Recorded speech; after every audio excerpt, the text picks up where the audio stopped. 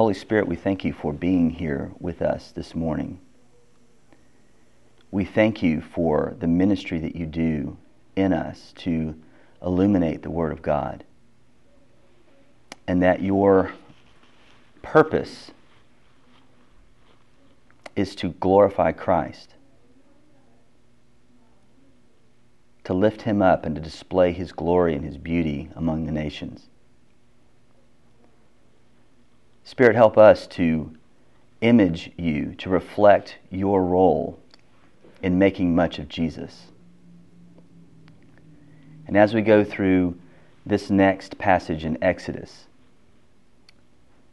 that you have written through holy men that you brought along, I pray that Christ would be glorified once again, which is always your intent and always your purpose.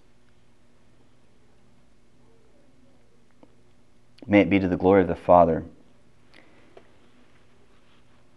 May it be a display of the grace of Christ, and may we rest in your fellowship this morning as you illuminate and bring out the Scriptures to us. It's in Christ's name that we pray. Amen. All right, we are in Exodus 29.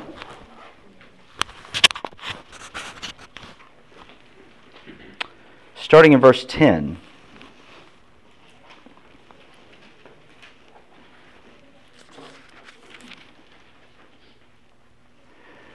Now we've gone through the first part of the ordination ceremony of the priests. And if you remember from last time, well, do you remember from last time? What happened? What's gone on so far? They're being washed. They've been washed. That was a very humbling thing we talked about at probably some length last time. They were then clothed with what? The garments that had been prepared for them. They didn't bring their own clothes. Garments had been prepared for them. They were dressed from head to toe by the mediator. They had also brought some other things. What had they brought? Some animals. What animals? Bull and ram. Bull and rams. Thank you so much. Yes, one bull, and 2 rams. Today we're going to look at the second part of this ordination ceremony. And it involves some sacrificing. We're going to look at this. They're commanded to bring the bull and the 2 goats to the entrance of the tent of meeting. And let's start in verse 10. Just read through verse 25. Exodus 29. It says, "Then you shall bring the bull before the tent of meeting. Aaron and his sons shall lay their hands on the head of the bull. Then you shall kill the bull before the Lord at the entrance of the tent of meeting, and shall take part of the blood of the bull and put it on the horns of the altar with your finger, and the rest of the blood you shall pour out at the base of the altar. And you shall take all the fat that covers the entrails and the long lobe of the liver, and the 2 kidneys with the fat that is on them, and burn them on the altar. But the flesh of the bull, and its skin, and its dung, you shall burn with fire outside the camp. It is a sin offering. Then you shall take one of the rams, and Aaron and his sons shall lay their hands on the head of the ram, and you shall kill the ram, and shall take its blood and throw it against the side of the altar. Then you shall cut the ram into pieces, and wash its entrails and its legs, and put them with its pieces on its head, and burn the whole ram on the altar. It is a burnt offering to the Lord. It is a pleasing aroma, a food offering to the Lord. You shall take the other ram, and Aaron and his sons shall lay their hands on the head of the ram, and you shall kill the ram and take part of its blood, and put it on the tip of the right ear of Aaron, and on the tips of the right ears of his sons, and on the thumbs of their right hands, and on the great toes of their right feet, and throw the rest of the blood against the sides of the altar. Then you shall take part of the blood that is on the altar and of the anointing oil, and sprinkle it on Aaron and his garments, and on his sons and on his sons' garments with him. He and his garments shall be holy, and his sons' garments with him. You shall also take the fat from the ram, and the fat tail, and the fat that covers the entrails, and the long lobe of the liver, and the 2 kidneys with the fat that is on them, and the right thigh, for it is a ram of ordination, and 1 loaf of bread, and 1 cake of bread made with oil, and 1 wafer out of the basket of unleavened bread that is before the Lord. You shall put all these on the palms of Aaron, and on the palms of his sons, and wave them for a wave offering before the Lord. Then you shall take them from their hands, and burn them on the altar on top of the burnt offering as a pleasing aroma before the Lord. It is a food offering to the Lord. What an odd ceremony. Doesn't that strike you as odd? What is going on here? Well, probably not some of it. But think about how it starts. The bull. Why do they lay their hands on the bull? What's going on there? Sorry? Takes all of them to kill it? I was thinking that it's kind of like saying, want my sin to be placed symbolically on this animal. Okay. I don't know. There's a transference issue there, right? That's the term that we use for it. It's saying, let all of my iniquity, all of my sin, all of the thing that is wrong with me be transferred to this animal. There's an identification made with this animal. The animal is then sacrificed in their place, making atonement for them. Okay? That's interesting. That kind of has some Christological implications we can talk about, sure. What do they do with the blood? What's going on with the blood? First of all, think of the visual.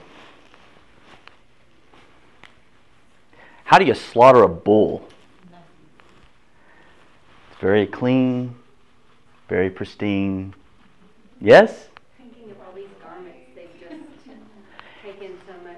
You've been washed. You've had these intricate garments made. They're clean. They're just perfect. They're squeaky behind the ears and everywhere. And so they get this blood from this bull. What's up with that? Everything's new. Everything's clean. Everything, right? It's clean. What does he tell them to do with the blood of this bull? Put it on the horns of the altar. Now, how much blood of a bull does it take to put on the horns of an altar? Are bulls cheap? No. Very expensive. And they take the blood from this bull and they smear it on the, remember the altar, the bronze altar in the front has these horns. Do you remember what the horns represented? We had this discussion. So what do they represent? You can take a hold of them. You can take a hold of them to plead for immunity, for mercy. The horn at that time typically symbolized the authority and the power of a thing or of a person. You see some of this referenced in Daniel's visions. So-and-so has 3 horns and whatever, and one speaks. And it's a symbol of power and authority. And so all of the authority that the thing has is now smeared with not much blood, really. I mean, it may have been a lot, but it's smeared on the horns of this altar. And what's done with the rest of it? Thrown at the base. That's a lot of blood to just be smeared on the horns of an altar. Don't you think? That's a lot of money to be just put on the few wipes of smeared blood on the horns of an altar. Why would he do that? What is the picture there? What is he saying by having them do this? High price for what? For sin. We're not really told what this represents here, but other places we see that it is first for atonement for sin and also for purification. What's the atonement and purification for? For what is the atonement and purification? I did it again. Prepositions are killing me. What is it they're doing with this? What are they purifying? What are they atoning for?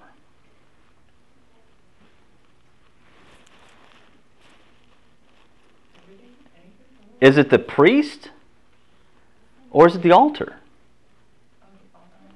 The beginning ceremony for them in consecration is to purify the altar. The altar will be used to atone for the sins of the people, and it takes a bull for the people. I mean, this is a huge price to pay for very little blood on the altar itself. And so the instrument of their atonement is now being purified and purged. And there is part of it too, is the atonement of the priests themselves, yes. But the symbol is we're consecrating the instrument that is going to be used to atone. Yes? So it's like they bait the priest, and this is the bath for the altar. At this point, yes. Kind of. At this point, yes. And notice that they're not washing it with water. Right. They're bathing it in blood, so to speak. Not really bathing even. They're just kind of just smearing it a little bit. Now, something else is going on here. When I eat steak, my mama always told me to cut the fat off the steak, right? It's the thing, you cut the fat. I have since changed my opinion on that, by the way. But the typical thing is you don't want to eat the fat in the meat. It's kind of a bad thing for your heart, and people get all verklempt and they're gonectogazoink about that. So the point is, why is that the portion, that's a term of art, verklempt and your gonectogazoink, you may have heard. Yeah, it is a southern New York thing. Anyway, why is that portion being sacrificed to God? Why would the fat stuff be sacrificed? Wouldn't a T-bone be better? Because God doesn't want to worry about heart problems. It doesn't want to worry about heart problems. Maybe. Not really. It's supposed to be, it's a term of art that's used for the choicest parts of meat. The fattest part of the meat is considered the choicest part of meat. All of these, and the flavor, yes, it is. The liver and kidneys, also the most life-giving, nutritive organs. Okay, so it is not only the most tasty, but also the most healthy parts of it, the most vitamin-enriched kind of areas. Yes? So all of the parts, additionally, were used in pagan practices of divination at the time. So another part of this may be, in addition to the fact that it's the best part and you're giving that to God, another part of this may be that they're burning these parts of the animal up so that they will not be tempted to use them as in a pagan ritual. It could be part of that as well. They're tempted they won't be tempted to act like their neighbors. Only part of it is burned. What's done with the rest of it? It's taken outside the camp. And what? It's burned too, but burned where? Outside the camp. So this outside the camp. This is the first time this phrase is used here in the Scripture, and it becomes a term of art, an idiom in Hebrew language for something. Becomes an idiom for referring to the place of things that are defiled and uncleaned. They're taking the skin, they're taking the leftovers, they're taking the dung, they're taking it outside the camp, setting it on fire. It's the place of they put lepers outside the camp, right? Somebody who blasphemes God, we see later on that they stone them outside the camp, the place of the cursed. It becomes a phrase that symbolizes, that comes to represent the cursed place. Yes? I don't know. is or not, but it just struck me that the burnt offering that is acceptable to God is actually the inner parts, and the part that that He's not concerned about is the outer part. And this offering. The skin. Yeah. And That's interesting. Yeah, I hadn't thought about that. We should talk more. well, I don't know if there's anything to that or not. No, that's again. This is an atonement offering, and the rest of it is burnt outside the camp. Then there is another animal brought, a ram.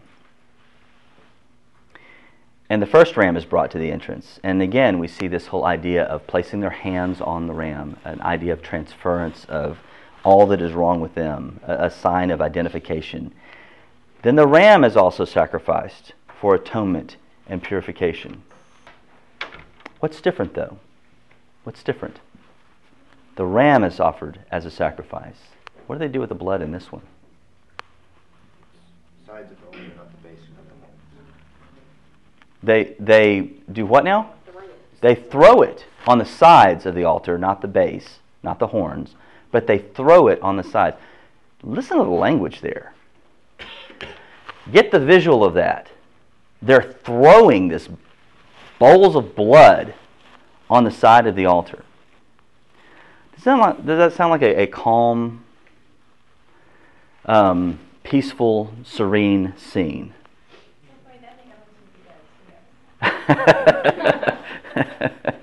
The animals are dead. Yes, the bleeding of the ram has stopped. They've drained the blood and they've thrown it. Think of a crime scene, a violent scene. Is the blood just sprinkled, or is it thrown, splattered, violently discharged to its ending location? It's a very violent scene. Yes.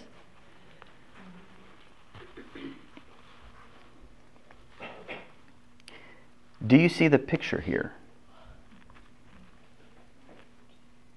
What does judgment entail?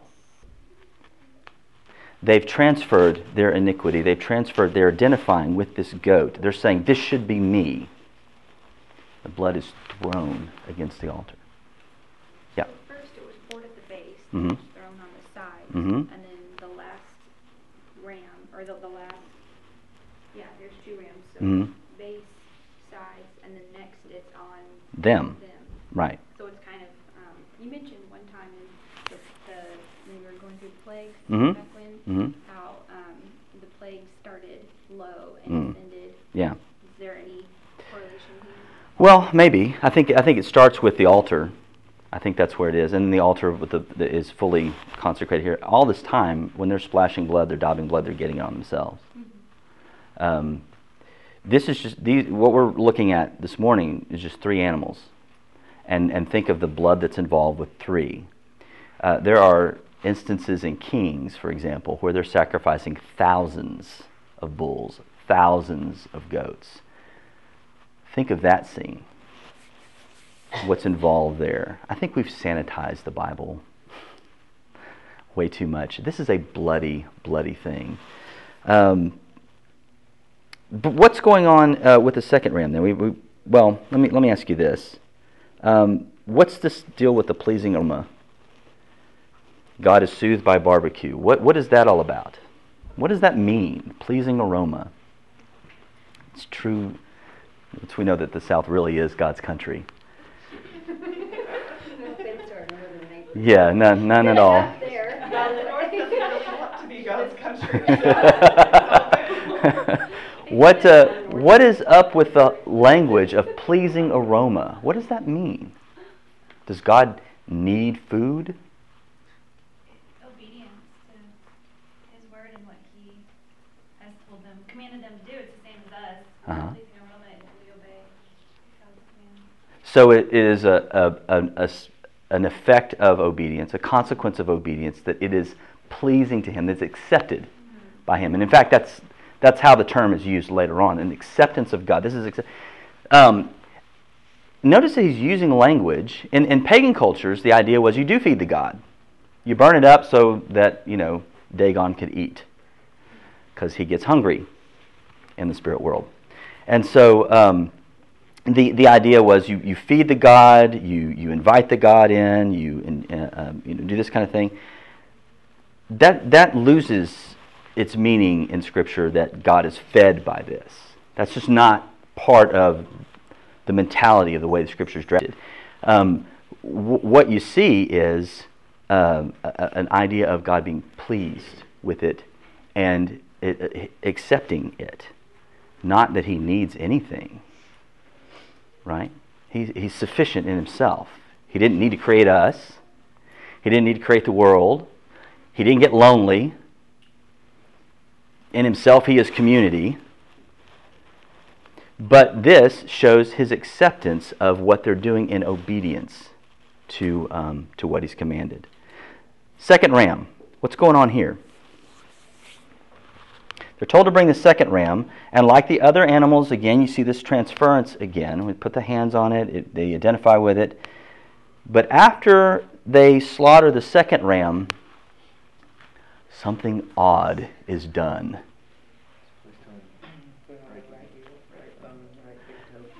Placed on the right ear, the right thumb, and the right great toe, which I'm assuming is the big one. It's the one I always stump. That's very odd. That's very, very odd. Why? First of all, think of that. Gooey blood being rubbed on your ear and on your thumb and on your toe. From head to toe. Well, it's from head to toe. I mean, can you even, with all of the slaughtering that's gone on, how can this blood be distinguished from the rest of it? Well, It's pretty messy by now? maybe. I'm sure it was noticeable somehow that it was a little different because they're daubing it on. Why are we doing this? What's going on here? Is it a cleansing? Okay. Wash away my sin. Well, okay. There's a hymn involved. What can wash away my sins? Nothing but the blood. Two stages here. First, Aaron is daubed with the blood, and then his sons are daubed with the blood. What is demonstrated by this? Why the right side, not the left? Why the ear, the thumb, and the toe, and not the nose, the chin, and the, I don't know, shin. Thank you. I was looking. Because of your listening and your actions and your goings? Maybe. I mean, these are the doers, and your feet are taking places, and your ears are for listening. We're not told, are we? I mean, those are all good hypothetical answers, but we're not told. Sorry. Oh, Grant, I'm so disappointed.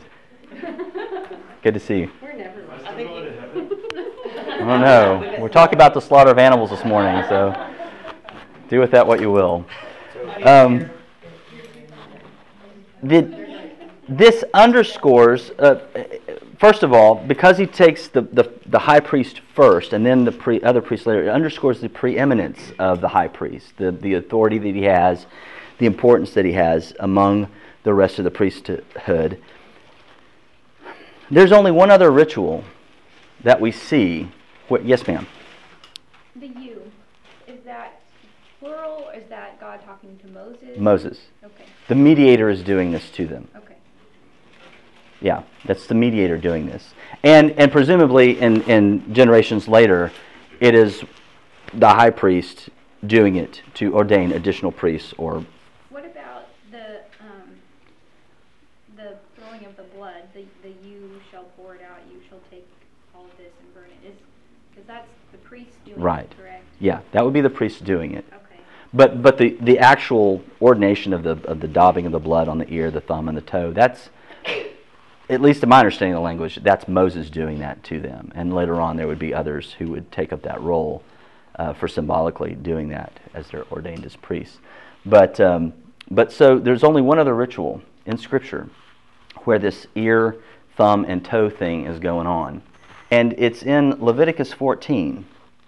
And Leviticus 14:14 tells us the priest is to do this as an act of purification for lepers. What does that tell you? How do we come to the tent of meeting? As lepers,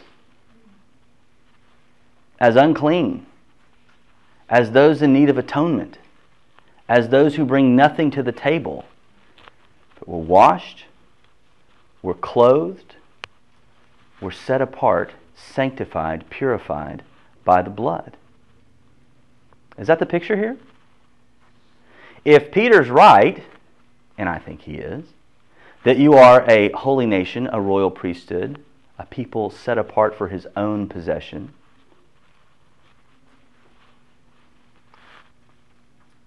isn't this a picture of what Christ is doing, has done for us? What the Spirit is doing even now in us? The first two animals are for atonement. This one is for purification. And that right side signifies kind of a power, standing, authority, and preeminence. You hear this a lot of times in language of referring to God and the power of his right hand. Referring to Christ many times. The power of his right hand. His right arm is his own salvation. It's a idiom. It's a term of art for the Hebrew people or for that culture of power, of authority. So think of all of this then. At the very end here, the priest's clothes are splattered with some of the anointing oil and blood from the altar. Imagine, if you can, the amount of blood just from these three animals. We've already talked about how would they be able to distinguish the ear, the thumb, and the toe. The amount of blood that now covers the horns, sides, and base of the altar, the priest's right earlobes, thumbs, and big toes, and the priests themselves along with their clothing. All of these things purified, set apart by this sacrifice basically by means of a bloodbath. And then it ends with a very odd scene. You take these three types of bread, you take a portion of the goat, and you wave it? What is that? What is so charismatic? I don't know. It's a wave offering. What's that? Well, it may be one of these things. I'm thinking of all the different. It may be just a lifting up of it in consecration. We don't know what it looks like specifically, but we can probably guess. What matters is the significance that God gives to this offering. And he calls it, in the ESV, a ram of ordination. Other translations would have it be a ram of consecration. And normally the priest would keep that wave offering for himself, for his family, kind of a support for them, bread, meat. But here, it's given back to the Lord as part of their consecration. The whole thing is offered on the altar. All of it is to be sacrificed on top of the first ram, the one for atonement, the one that had already been burnt on the altar. Incidentally, does the pattern here remind you of anything that we have read before in Exodus? Any pattern before? I don't think this is what you're going for, but I'm the sure. right thigh reminded me of the whole thing with Abraham, having his servant put his hand under his thigh. Yeah. That it was a promise or a covenant. Sure. Again, a symbol of authority, a symbol of... I was just wondering why his right thigh. Yeah. But Yeah. Later with Jacob, right? Didn't God wound his... On his right, the right side of him, I think. So, or the hip socket or something along that. I forget how it's translated. What about Exodus? Is there anything familiar? We have a sacrifice, a smearing of blood, and an offering of what should normally be eaten back to the Lord. Passover, very good, yes. It's a 3-syllable word that we're always... Passover, yes. The sacrifices made for atonement, the smearing of blood for purification, and then the meal for their sanctification, their setting apart, being set apart. It's a very similar idea. We no longer need the bloody priesthood or the bloody sacrifices that we see here. Thank God. Christ has come once for all to shed his blood for eternal sanctification, eternal purification, and eternal atonement. Hebrews 9. I keep coming back to Hebrews in this. It's odd, I know, but just a great explanation of this. Hebrews 9, 13 through 14.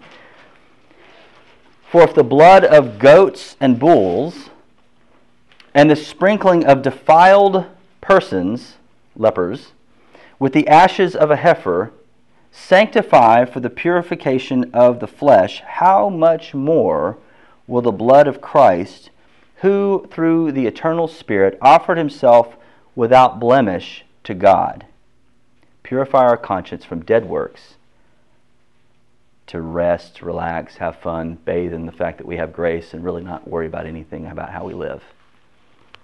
No. Purify our conscience from dead works to serve the living God, to serve him. Jesus, because of our sin, went to the place of the unclean and defiled and took upon himself the curse we deserved. The sinless one went to the cursed place for us.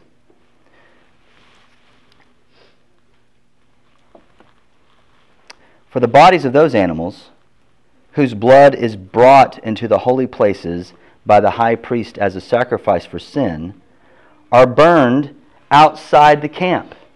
Hebrews 13:11 tells us. So Jesus also suffered outside the gate in order to sanctify the people through his own blood. Then he says something very interesting.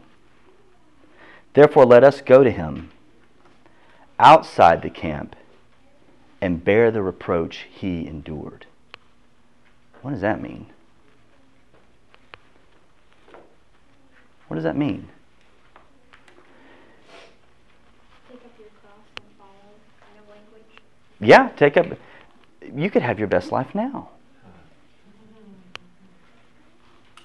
You want money?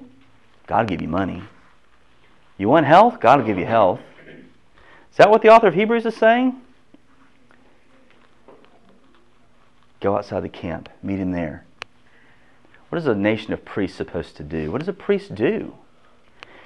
He atones for the people to keep the sword of judgment from falling on them. Isn't that what we're called to do? To give an offer of peace to a people who are very much deserving of judgment, as we are, unless we're in Christ. But we have to go outside the camp and bear the reproach of the world for this offer of peace. The apostles use this imagery often in the New Testament. They use it of Christ, but they also use this sacrificial language of you if you're in Christ. Romans 12:1 says, I appeal to you therefore, brothers, by the mercies of God, to present your bodies as a living sacrifice, holy and acceptable to God, which is your spiritual worship. The term that Paul uses here for sacrifice, if you're a nerd and just want to know it, it's thusion. It's the same word that's used in the Greek Septuagint, or the Greek translation of the Old Testament that they used back in the time of Christ, for sacrifice that is used of whole burnt offering there in 29:18 that we just went over. The picture is a whole burnt offering. I appeal to you therefore, brothers, by the mercies of God, to present your bodies as a whole burnt offering, a living, whole burnt offering. What's the picture there? Is that not obvious? Is there? Yes, always. Is there a time in life, if you are in Christ, in which we are not to live as unto Him? We're a whole burnt offering. Living whole burnt offering. No matter what we do, it's to be to the glory of God. And rarely is that consistent with the moral values of this culture. Or of any culture, frankly.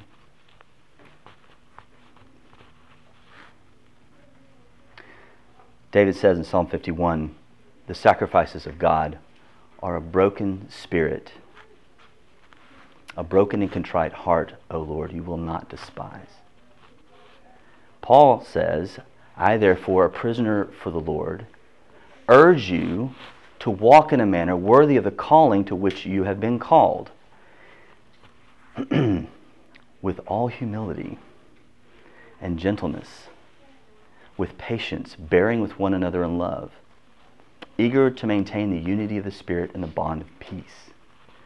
That's a living sacrifice. That's a whole burnt offering, living out what we've been called to be, priests and ministers to one another.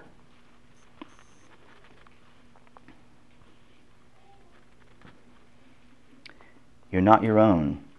I'm not my own. I was bought with a price. It was bloody. His blood was thrown everywhere so that yours would not be, if you trust in Him alone. Walk in a manner worthy of your calling, not according to the whims of the culture, but to what is firmly fixed from eternity, imaging, reflecting the nature of God by how we live and treat one another. Any questions, any comments on this? Yes, ma'am. Last week, we were talking about how nowhere in the priest garments was it mentioned about the shoes. Did you ever find anything? I never saw anything about shoes. Okay. Well, and then secondly, going off of what Barbara said earlier, the first and second sacrifices were just a bloodbath already. So why go ahead and have Moses put blood where there's already probably blood? It's interesting because maybe they were already covered, but it's not official until the mediator does it. So just like us with good works, unless it's Christ who intentionally places His favor on us, it's not valid, and the mediator's the one responsible. Right. Just because they had, done what they're supposed to do. You could be sprinkled with the effects of gospel preaching, gospel community, and not be in Christ, and not be actively sanctified in Him. Is that the point you're making? That there's all kinds of residual effects of being in a Christian community. And you can look like it. Yeah. You can be and act like it. You can be covered in stuff that flies off everybody else. But if it's not intentional, are you actively growing in the sanctification of the Holy Spirit? Actively growing in the fruit of His work in our hearts. Very good. Very good. Anything else? These archaic rituals are very challenging, aren't they? All right. Anything else? All right, I'm going to pray, and then we'll be done.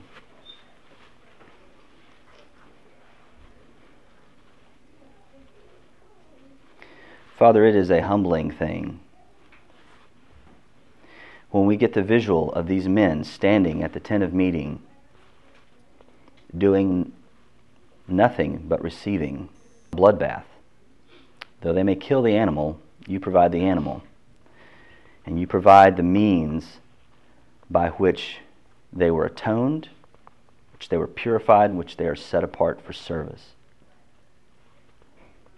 Thank you, Father, that in your great wisdom, you have provided Christ who died once for all to save His people. That it wasn't a potential. It wasn't a maybe He'll do it. It wasn't a this might be effective.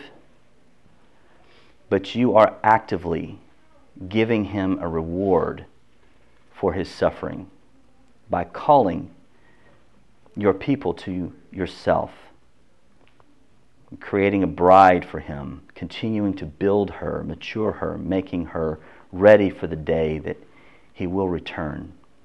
She'll be set before him as a bride without spot or wrinkle, whose robes are white because they've been bathed in the blood of the Lamb. God, who is sufficient for these things? But I thank you that you have given us your word to impress upon us the depth of your mercy, the depth of your grace, and the seriousness of the calling which you've given us in Christ to reflect you wholly and with everything.